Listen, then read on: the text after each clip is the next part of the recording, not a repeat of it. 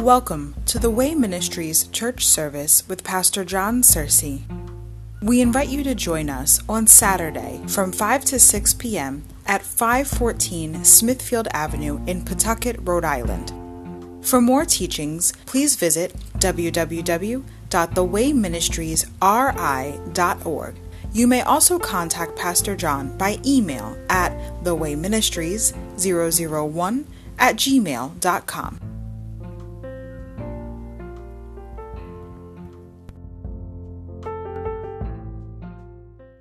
As always, it's always great to see everybody tonight to gather together as God's people. Amen. How's everybody doing tonight? Okay? Glad you all got here safely as the world seems to be in this panic state that, let me tell you something, Christians should not be in that state of mind. We know that God has got our backs and protecting us. That's why we need to grow and understand these adversities. God's going to protect us no matter what. Amen? I'm resting in that peace and assurance and promises of the Word of God. Amen. It's just so glad to get here with our brothers and sisters and get a little reprieve from all that chaos out there. Amen. God said this stuff was going to happen. It shouldn't be anything strange for us that these things were going to happen because of our disobedience and rebellion against God in this nation and where direction it's going, that these things are going to happen. God's ways are higher than our ways, but He always protects His children that are faithful to Him. Amen? How's everybody doing with through the Bible in a year? Pretty well, huh? It's an awesome thing to read along with my brothers and sisters. It's just, as I'm doing it, I'm hearing like my brothers and sisters too, you know, because I know that other people are listening. And it's reaching beyond the four walls, right? We got people in, Australia. What do we got listening to that thing?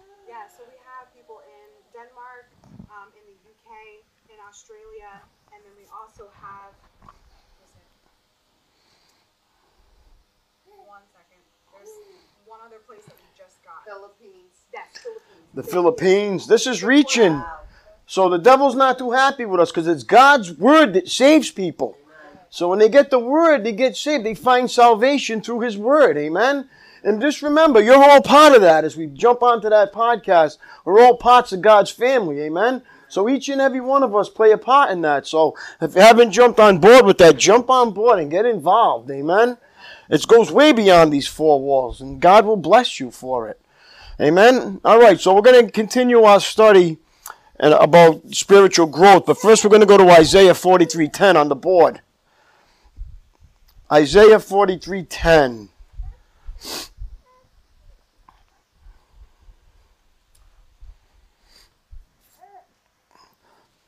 And especially the way the TV and everything hypes this thing up. I mean, I was in work just doing my job, not thinking about anything, and just rest assurance in God is going to protect us. Amen?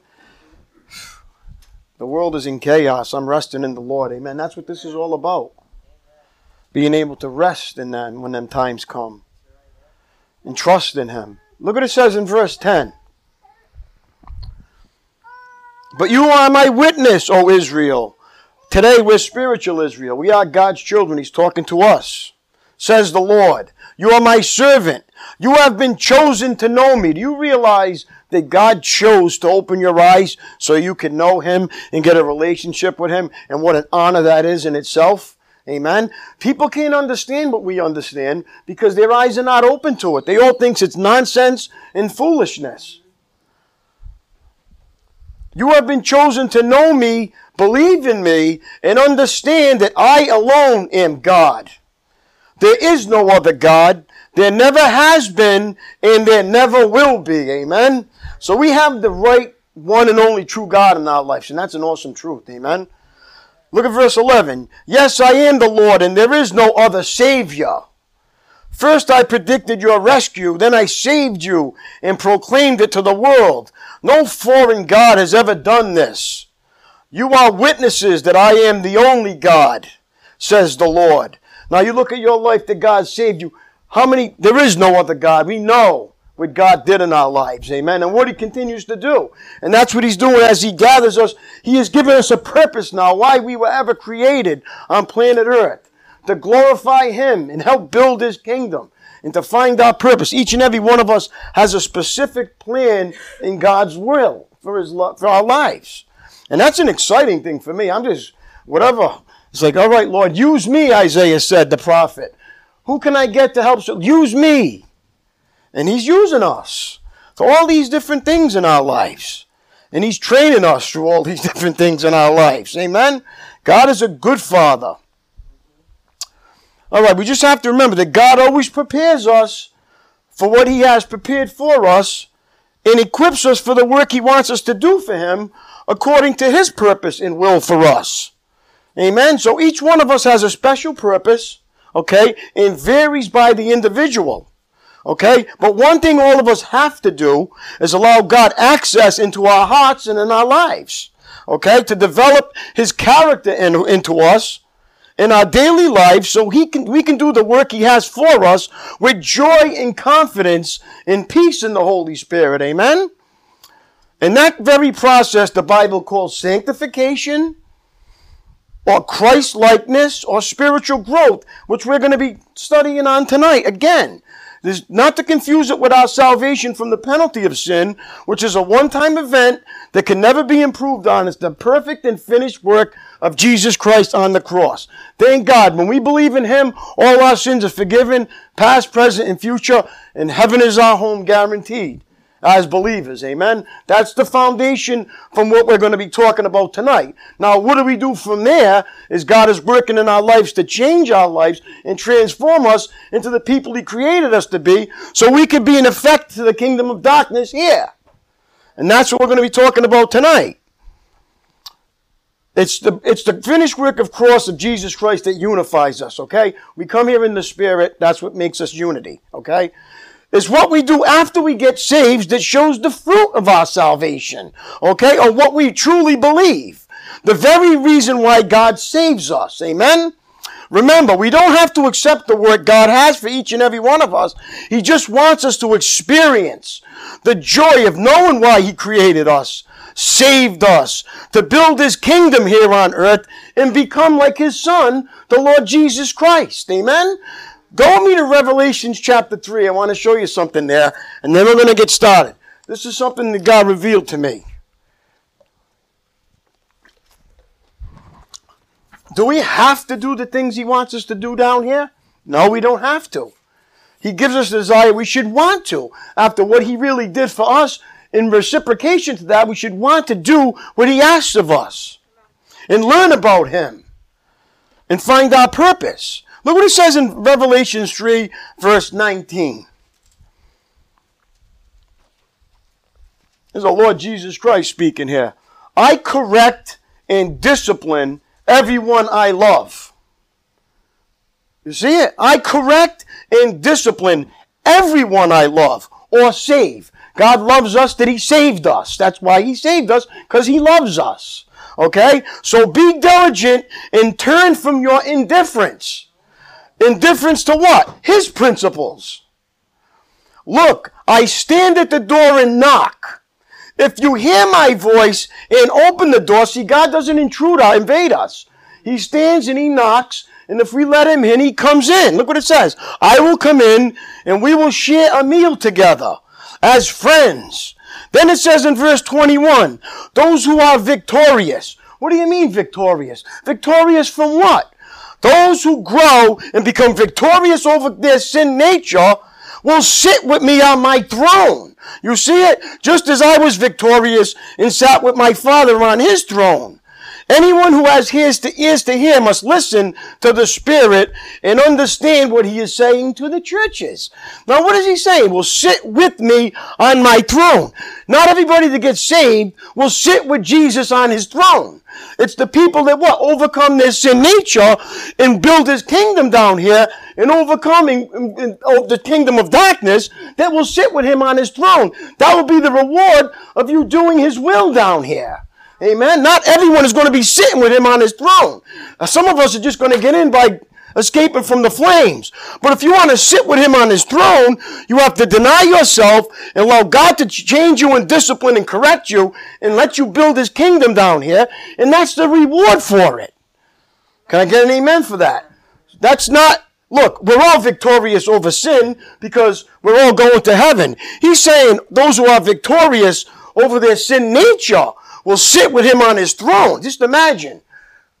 The effect you have down here in darkness will determine the reward you get when you get with him. Amen? Not everyone's going to be sitting with him on his throne. I'll tell you what, I want to be sitting with Jesus up there on his throne. And there's something I have to overcome, and that's the power of sin, my sin nature controlling my life. And that's how we get to sit next to him on his throne. Other than that, we're just going to get up there. I don't know about you, but I want everything the Lord has for me. How about you? That's an awesome thing. For me it is. How about you?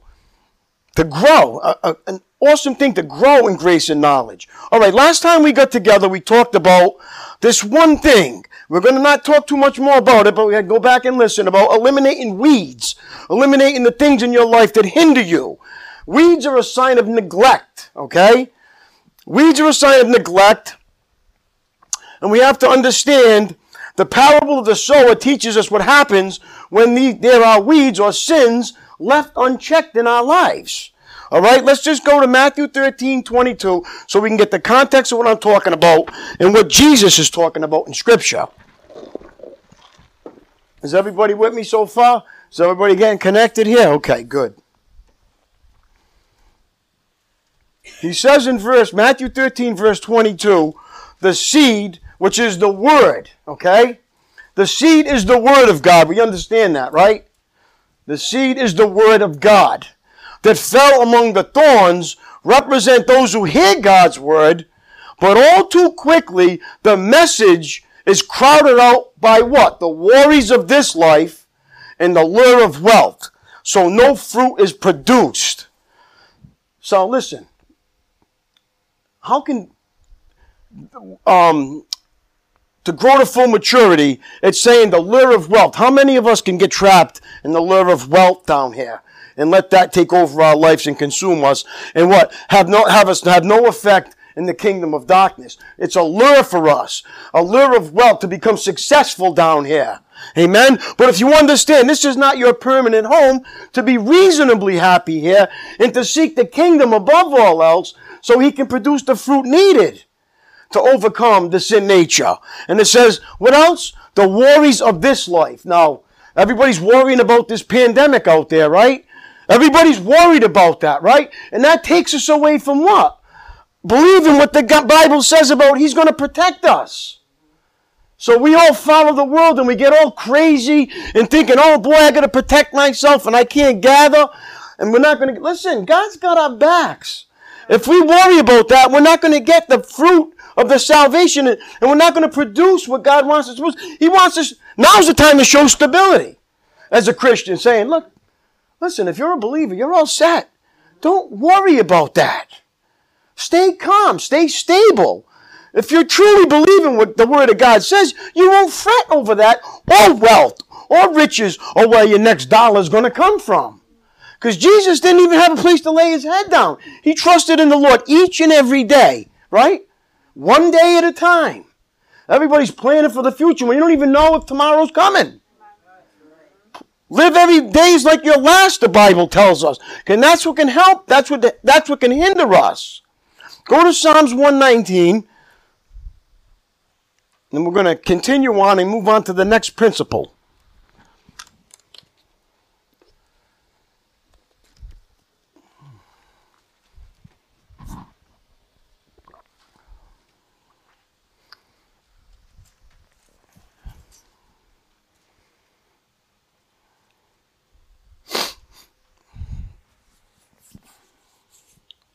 Look at verse 5. King David. Oh, that my actions would consistently reflect your decrees, or that my actions would consistently reflect what I believe. Okay, that's what he's saying. Then I will not be ashamed when I compare my life to your word. You see it? And as I learn your righteous regulations, and that's what we are doing, right? We're learning his word. And how do you thank him? By living as I should. Not by singing songs and doing all these dances. You thank the Lord for living the way he called you to live. That's how you thank him. Can I get an amen for that? which I think Christians, it goes right over their head and saying, all I have to do is believe it and live whatever way I want. No, that's not how we thank the Lord. We thank Him by living the way He saved us. Look, for Christians, a weed is anything that chokes spiritual productivity. The writer of Hebrews said we should throw off everything that hinders the sin that so easily entangles us and let us run with perseverance the race. Okay? So let's go to Psalm 139 while we're still in there. And we're going to continue.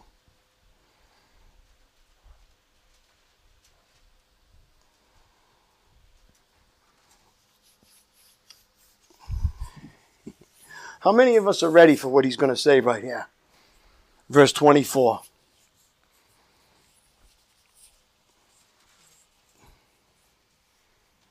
Look what it says in Psalm 139, verse 24. Point out anything in me that offends you. How many of us are ready to hear that from the Lord? Point out anything in me that offends you. Not anybody else. Anything in me that offends you. And look what it says. And lead me along the path of everlasting life. Amen? That is something where spiritual growth comes in. All right, go to 1 Corinthians chapter 9 now.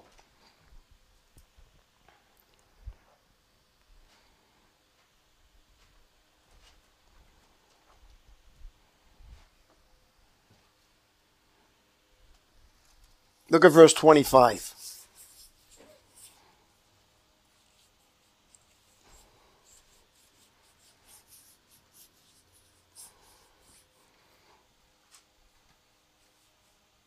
I love when the pages turn. 1 Corinthians 9, verse 25. All athletes are disciplined in their training. Okay? They do it to win a prize that will fade away. But we do it for an eternal prize. See, we discipline our lives for an eternal prize. Like I said, so you sit on the throne with Jesus. All right, it's an eternal prize if we do that. Look what it says. So I run with purpose in every step. When you get up in the morning, do you understand that there's a purpose in every step of your life? Or are you just wandering in the wilderness like the nation was? Do you wake up and understand, God, okay, what's your purpose for me today? Is God the first thing that comes into your mind? Because that's what has to happen for this to take place. You say, okay, Lord, what will you have me do today? A purpose. You are here for a purpose. Look. So I run with purpose and I'm not just shadow boxing. I'm not just chasing the wind. I discipline my body like an athlete. Now, all of us know when you go to the gym how much discipline it takes to train for something or any kind of event like the marathon. Like if you were going to run the Boston Marathon, would you say, all right, next week I'm going to do it without training for it? You know you ain't going to make it. Exactly. It's the same thing with our spiritual growth. You know, if you don't train for it, when the time comes when God wants to use you, you're not going to be able to because you're not disciplined enough to do it, to serve His will or do His purpose for your life. Look what it says. I discipline my body like an athlete, training it to do what it should. You know when we have to say no to something that we know is not good for us? You know. We have to train ourselves to say no to that. Or else we're going to end up what? Doing it. It's something we have to fight against. Back in Genesis, he told, remember when Cain killed Abel? He says, sin seeks to master you, but you must master it. Are you mastering your sin nature when you go out there? Or are you just falling prey to it? God is training us. That's why we come to church. He's training us to overcome that, which is going to give us life. He's trying to tell us it's our sin nature that chokes us. Look, athlete training to do what it should. Otherwise, I fear that after preaching to others, I myself might be disqualified. Now, I have to look at that scripture and say, here I am teaching this. Am I looking at my life to make sure that I'm not falling? Because if I fall, guess what? The leader, everybody else falls. I have a high call. I can't do the things that God might allow other people to do. For what? The benefit of others. So nobody else will stumble from me. Amen. When you grow spiritually, you will, Paul said, I'll never drink wine or eat meat again if it causes one of my brothers to stumble. That's how you know you're not being selfish anymore. If you're being selfish and doing His will, that's how you know you're growing. See, I'm not going to do that because I don't want anybody else to fall into that. That might be weak. so I'm not going to do it. Instead of saying, well, I'm saved and I can do anything I want, the Bible says, yeah, I can do anything, but not everything's beneficial to you. And you must not become a slave to it, the Bible says. Can I be a believer and enslaved to something in sin? Yes. Are you? They say, well, you're mature. If you're mature, you won't be enslaved by it. And most people won't confess it, so it still has power and lets them still enslave them. It's the unchecked baggage in our life that what? Hurts us and hinders us from growing. Psalm 32, 1-6. Let's go there. How many of us got a lot of baggage still? Psalm 32. You know the things in your life that nobody ever knows about? But you know very well about them because they still control you. And you're afraid to let anybody know about it and let them die. Look what it says in 32 verse 1. Oh, what joy for those whose disobedience is forgiven, whose sin is put out of sight. Yes, what joy for those who reckon the Lord has cleared of guilt. Greek version, read of sin. So when is you cleared of guilt? Look, when God saves you, He cleared you from all your sins. But if they're unconfessed sins in your life, you're still feeling the guilt from them. That's what it's saying. When you're cleared from them and you confess them, that's when you're cleared of them. Look what it says as it keeps going. Whose lives are lived in what? Complete honesty. Complete honesty. Or transparent. When I refuse to confess my sin, my body wasted away. It kills us inside. That's what it does. And I groaned all day long. You know it as well as I do. If you're a big complainer in Christianity, there's sins in your life that are weighing you down, making you a Christian complainer about everything. Look, and that's God. Day and night your hand of discipline was heavy on me. It's God who puts His hands on that. Our conscience is the discipline. My strength evaporated like water in the summer heat. Finally, I confessed all my sins to you and stopped trying to hide my guilt or iniquity of my sin. We try to cover up the guilt from our sins, and that's what weakens us spiritually, okay? Like Adam covering his shame with fig leaves, remember? We try to cover it through what? Getting busy, serving the Lord, doing substances, activities, till we don't feel the guilt anymore because of it, and they get hardened hearts from it. I said to myself, I will confess my rebellion to the Lord, and you forgave me. All my guilt is gone. You see it? Confession removes the inward stain of guilt from sin. Like a stubborn stain. Remember I talked about this last week? The stain, you get a stain on your shirt, and you keep trying to get rid of it. And you get it out of the washer and the dryer, you think it's all gone. And there it is again. It shows up. And it keeps showing up, and you can't get rid of it. It's the same thing with the sins in our lives.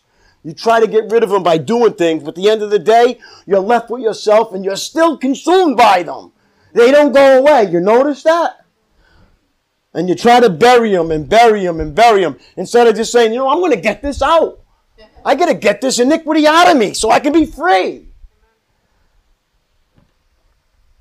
It's like a stubborn stain. Therefore, let all the godly pray to you while there's still time, that they might not drown in the flood waters of judgment. It drowns us spiritually.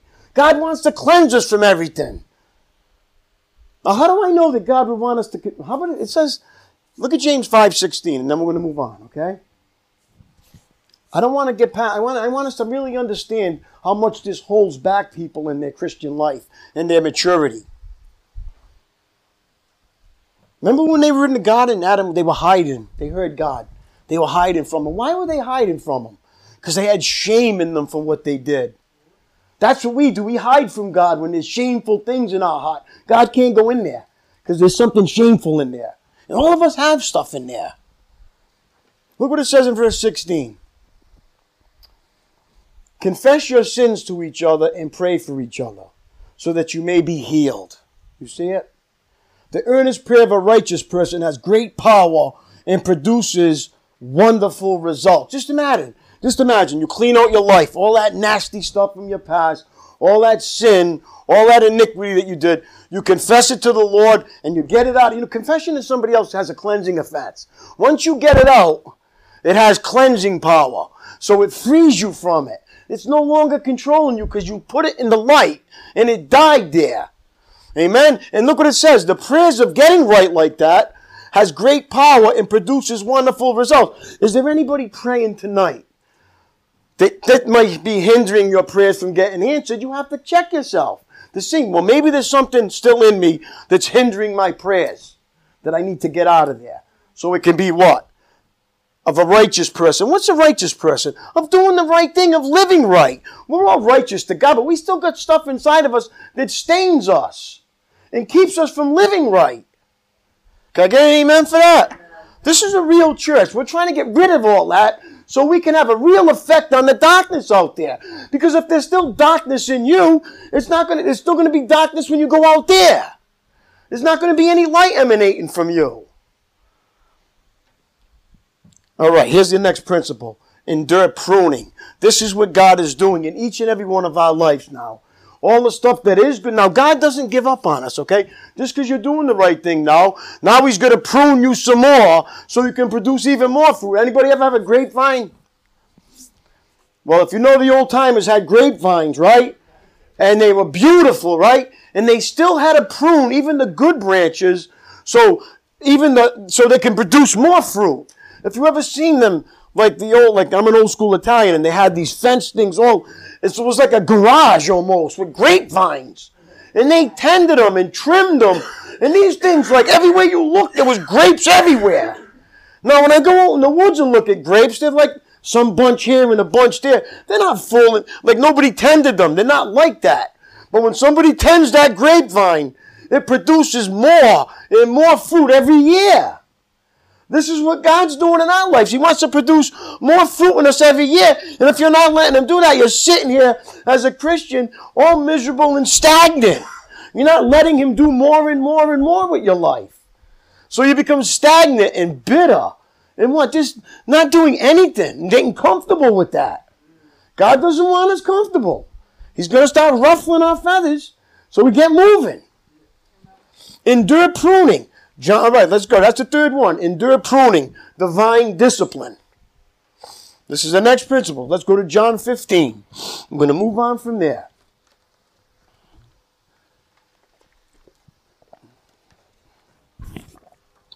And I like what Jesus says. He uses a grapevine.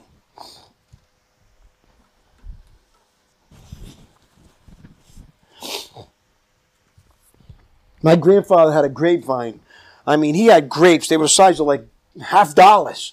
The way he took care. I mean, every day he was out there trimming it, looking at it, chasing the birds away and everything. It was amazing. But he tended that grapevine. And that's what God's trying to do. He's trying to make us produce more fruit.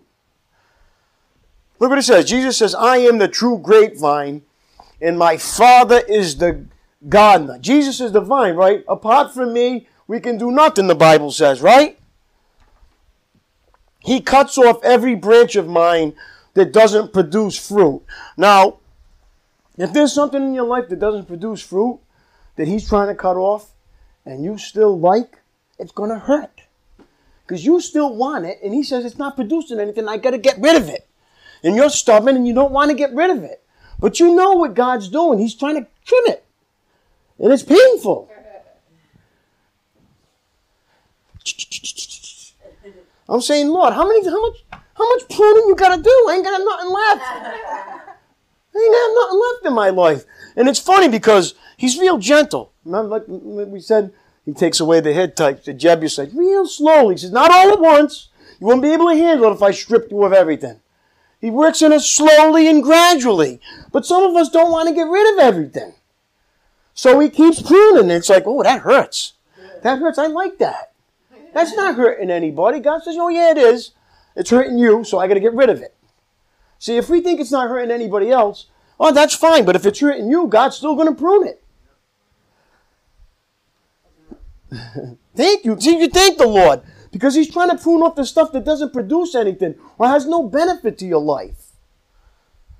And listen what it says. He cuts off every branch of mine that doesn't produce fruit, and he prunes the branches that do bear fruit, so they'll produce even more, which we're talking about the grapevines. They still trim the ones that do produce fruit, so they'll produce double the amount. You have already been pruned and purified, listen, by the message I have given you, which is the message of salvation that purified us from all sin. Remain in me, look what he says, remain in me, which is his word, and I in you, and I will remain in you. Jesus is saying very clearly, for a branch cannot produce fruit if it is severed from the vine. And you cannot be fruitful unless you remain in me. That's why when we get saved, the Bible tells us to remain in him by learning his word. This is how we grow. Remain in me is remaining in his word. You can't get saved, close the book, and think you're going to produce fruit now. It's not going to happen. You wish it would happen that easy, but we got a lot of people that are just lazy, don't want to get in here and read it. But God will make you want to read it someday because it's going to cause problems. We've got nowhere else to go. Say nothing else is working. I'm trying to escape from all these things and it's coming right back at me. So I might as well get in here and let God handle it. That's how he does it. And how stubborn we are is up to us.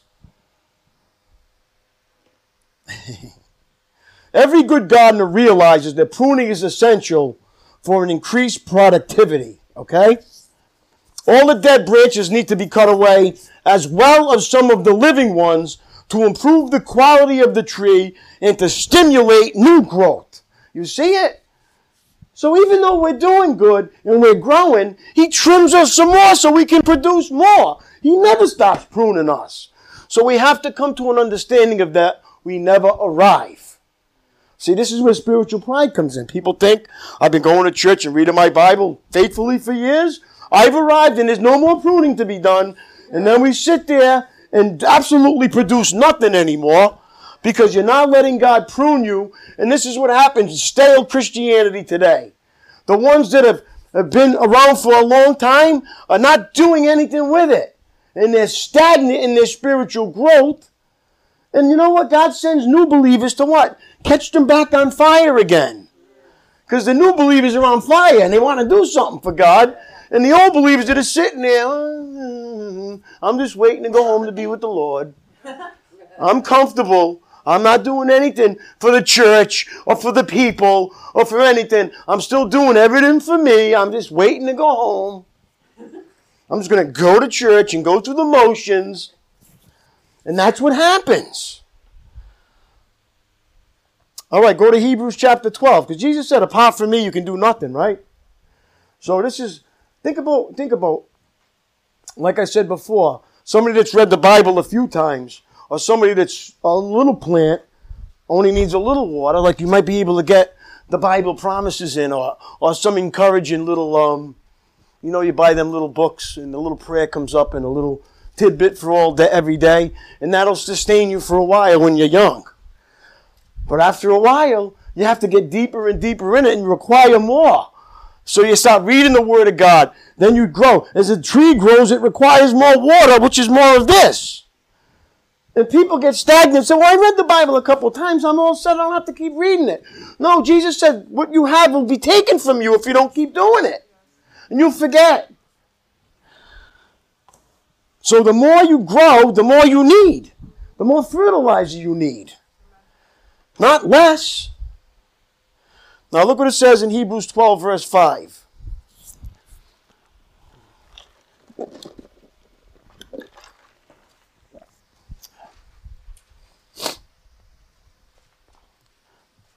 And have you forgotten the encouraging words God spoke to you as his children? My child, don't make light of the Lord's discipline. And don't give up when he corrects you. How many of us give up when God's correcting us? We all think that everybody else needs to get corrected, and he's correcting us, and we end up giving up. Say, I'm going to church and pour money, and why am I going through all this? Because you need the correction, not someone else. They need it too, but God will deal with them. He wants to deal with you. You see it? Don't give up when he corrects. How many don't understand that principle and is not taught to them as Christians? And when he tries to discipline them, they walk away from God and go back to the world again. Because they don't understand how God works, because they never were taught properly. All they were taught about, name it, claim it, you're going to get blessed. Just accept Jesus and everything's going to be fine. And then when everything's not fine, well, it's a bunch of baloney. Everything's not fine. Because they were instructed, poorly instructed. And they didn't understand the word of God. Look what it says. For the Lord disciplines those he loves. And he punishes or corrects. I don't like that word punishes. Each one he accepts as his child. And he's quoting Proverbs 3, 11 to 12 there, which is the Old Testament. As you endure this in divine discipline, remember that God is treating you as his own children. Okay? Who ever heard of a child who was never disciplined by his father? Well, the ones that have never been, you see them out there. Oh my God, they're like wild. They think the world owes them everything. They don't have any manners or anything. All they do is cuss and swear and everything else. They have nothing. Nobody ever corrected them or disciplined. They're like wild horses out in the world. Exactly. They're brats, right? Spoiled. That's what you say. What a spoiled brat. You know, you give the kid a car when he's 16. You give him a 72 Pinto, so he doesn't, so he learns it. No, I want a Corvette. So they give him a Corvette and he rolls it over 6 times on the highway and kills himself because he wasn't ready to drive a Corvette. And that's what actually happened with a friend of mine. The father gave him a brand new Corvette and the kid rolled it over and died. How can you expect a 16-year-old to drive a Corvette with 800 horsepower and not expect the speed, not know how to handle it? You give him a 72 Pinto that burns oil, they can't go over 25 miles an hour and you're okay. And he'll learn from it. How about an amen? I know I had it was a feeling my father gave me. An old feeling. But this is an example. I mean, there could be a lot of other things too that, a kid turns 16, they buy him a house. Expect him to take care of it. Really? There's no discipline involved. Look what it says. Look what it says now. Listen. Look at verse 8. If God doesn't discipline you or correct you as he does all of his children, it means that you're illegitimate and not really his. So really, when you're getting corrected by the Lord, you should be thankful, saying, God loves me enough to correct me. Instead of getting bitter, we should be getting better. That's what maturity is. The fruit is supposed to get better, not bitter, as they get pruned. That's the truth of the Bible, you see? Look what it says. Since we respected our earthly fathers who disciplined us, shouldn't we submit even more to the discipline of our Father of our spirits and live forever? Or and really live? For our earthly fathers disciplined us for a few years doing the best they knew how. But God's discipline is always good for us. See it? God's discipline is always good for us. Can we always see it when it's happening? We do not see discipline good for us when it's happening. Look what it says. It says it right here. It's always good for us so that we might share in his holiness. No discipline is enjoyable while it's happening. It's painful. Can I get an amen for that? Okay, that means there's pain involved in growing as a Christian. Get it through your head. There's pain involved. Thank God there's pain. Because pain is a good motivator for change. But afterward, the correction comes. There will be a what? Peaceful harvest of right living or righteousness for those who are trained in this way. So look what it says. So take a new grip with your tired hands. You beat up Christian, your hands tired. It's saying take a new grip. You just heard some awesome truth what God's doing in your life. Take a new grip now. It's saying with your tired hands and strengthen your weak knees. Mark out a straight path for your feet so that those who are weak and lame will not fall but become strong from it. Amen? So when you remain strong when you're getting disciplined, when the young believer comes up and gets you could be strong for them and say, listen, it's going to be okay. I've been through the same thing. It's okay. You're going to come out better. Just hang in there. But if you fall, how are they going to be able to stand? They'll fall too. You'll fall they'll fall with you. That's why it's important to help encourage other believers by doing the right thing and living a good life, so we can bring others into the kingdom. All right, Psalm 119, verse 67. Look at this one.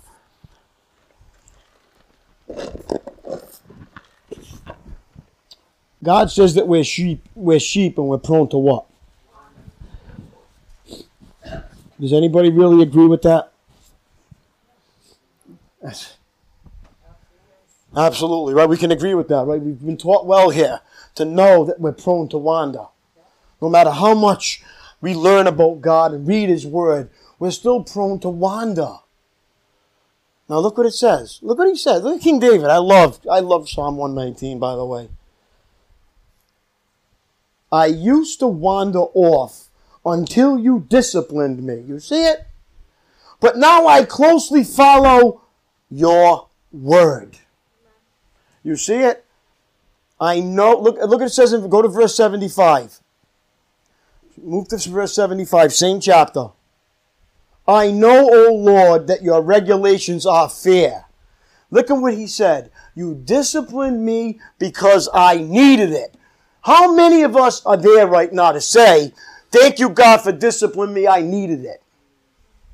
That is maturity in the faith of a Christian.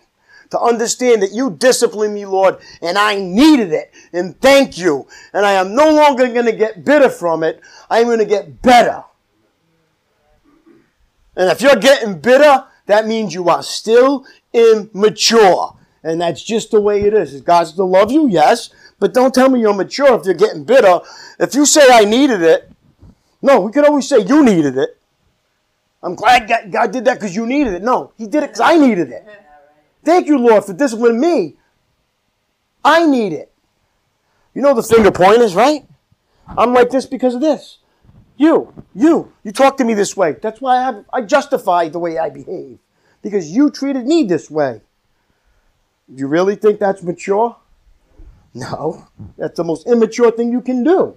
Is to blame someone else for your behavior. You did it, I did it because you did it to me. But what about, when somebody corrects you, you say somebody about you, but what about you? Well, no, God's talking to you right now. He'll deal with me later. What about you? See it? What about me? You love to bounce it. Remember Adam?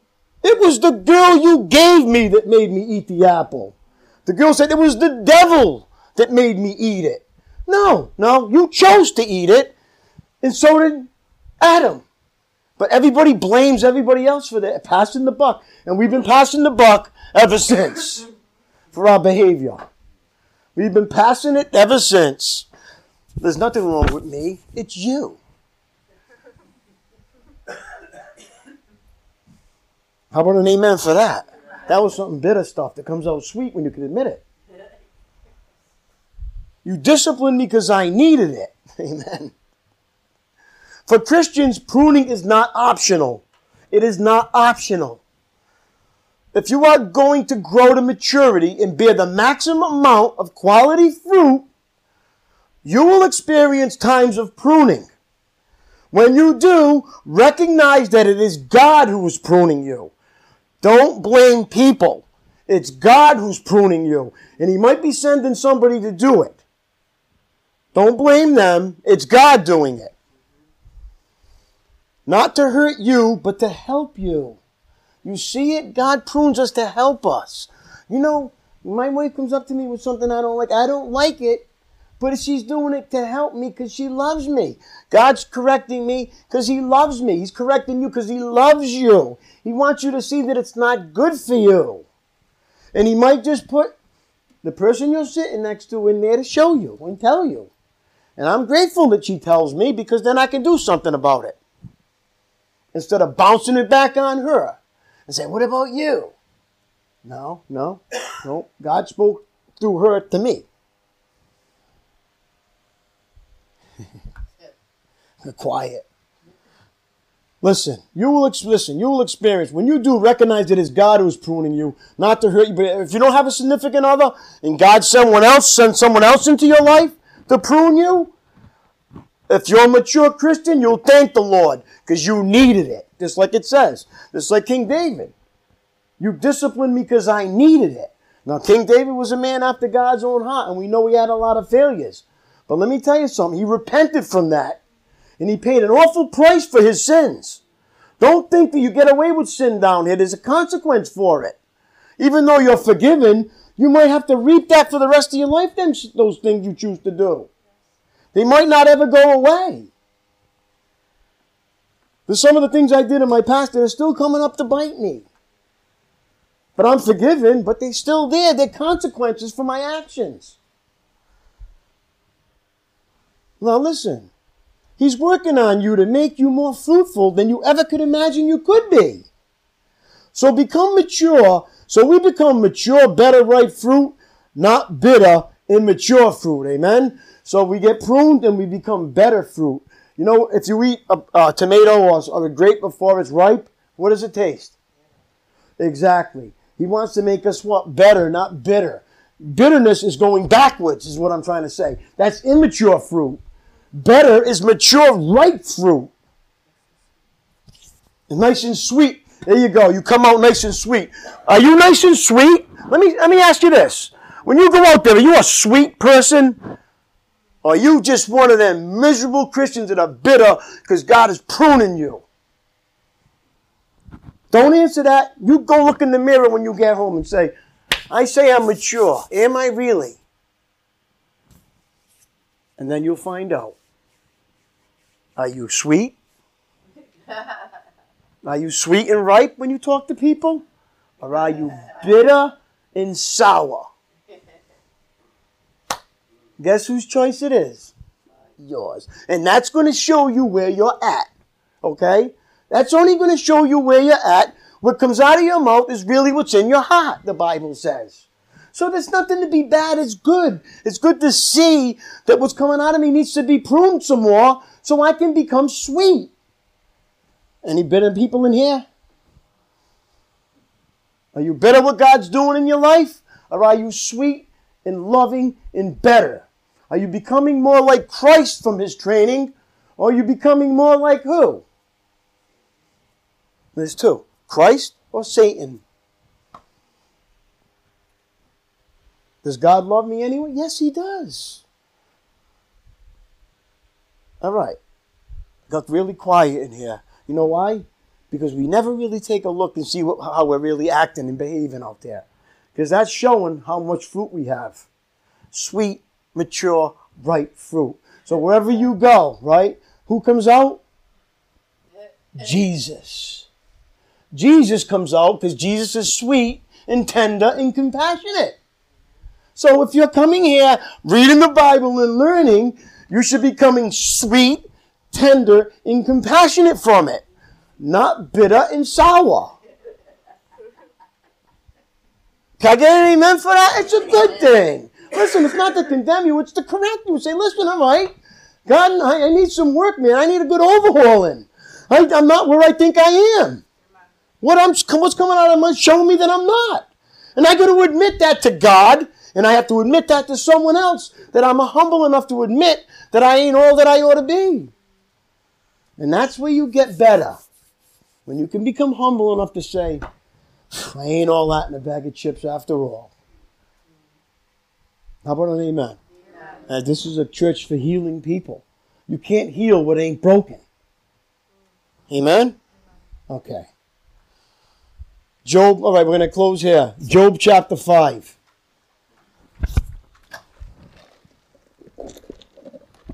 And then we already got through that principle now of pruning. A little painful principle, but we got through it. Hopefully it'll make you better and make you take a look at it and see what needs to be corrected. And by the way, don't you go correcting people when you're not corrected. That's the worst thing you can do, is try to be a corrector before you're corrected. That's why, you know what? God needs to, if you want to serve God, you have to get corrected and trained first so you can serve him properly. Amen? So people can see Christ. Look what it says in Job 5, verse 17. This is the truth of God's word. Now, has anybody read the book of Job? Yes. Do you really think you can compare your life to his? So what you think you're going through right now, compare it to Job, and then you can smile. Say, thank you, Lord, that you didn't put me through that. Look what it says. Look at verse 17. Now, he had the maturity to be able to say this after everything that he happened to him. But consider the joy of those corrected by God. Do not despise the discipline of the Almighty when you sin. Not if, when you sin. For though he wounds, he also bandages. He strikes, but his hands also heal. You see it? So don't worry. Whatever season you're in of your discipline, he's going to wound you and he's going to bandage you up again, and you're going to come out twice the better person that you were before you went in the fire. If you handle it right. Or you're going to become a bitter, non-testimonial Christian that nobody wants to be around. How about an amen for that? And you'll know it because nobody want to be near you. Who wants to be near somebody that's always barking at people and bitter and complaining about everything in their life? Oh, I had to pay $10 more for gas this week. My life is a mess. Oh, really? Stop it. Stop it, really. Oh, the stock market crashed today. How am I going to get by? You know? Really? Everybody's like, what? Oh, my God. Really? You got by, didn't you? God got you through the day. Don't worry. What am I going to do? No sports. Oh, my God. I can't watch TV. I can't watch the sports. What am I going to do? Oh, my God. I got nothing to talk to anybody about. You know what? Maybe God's doing that so you talk more about him instead of the game. Now, having a clap for God on that one. Thank you, Lord, for getting rid of all that junk that means nothing, has no eternal value. Amen? All right, we're going to close there. Thank you for letting me share that. God is good. Amen? Thank you. Brittany's going to come up and sing, and we're going to close.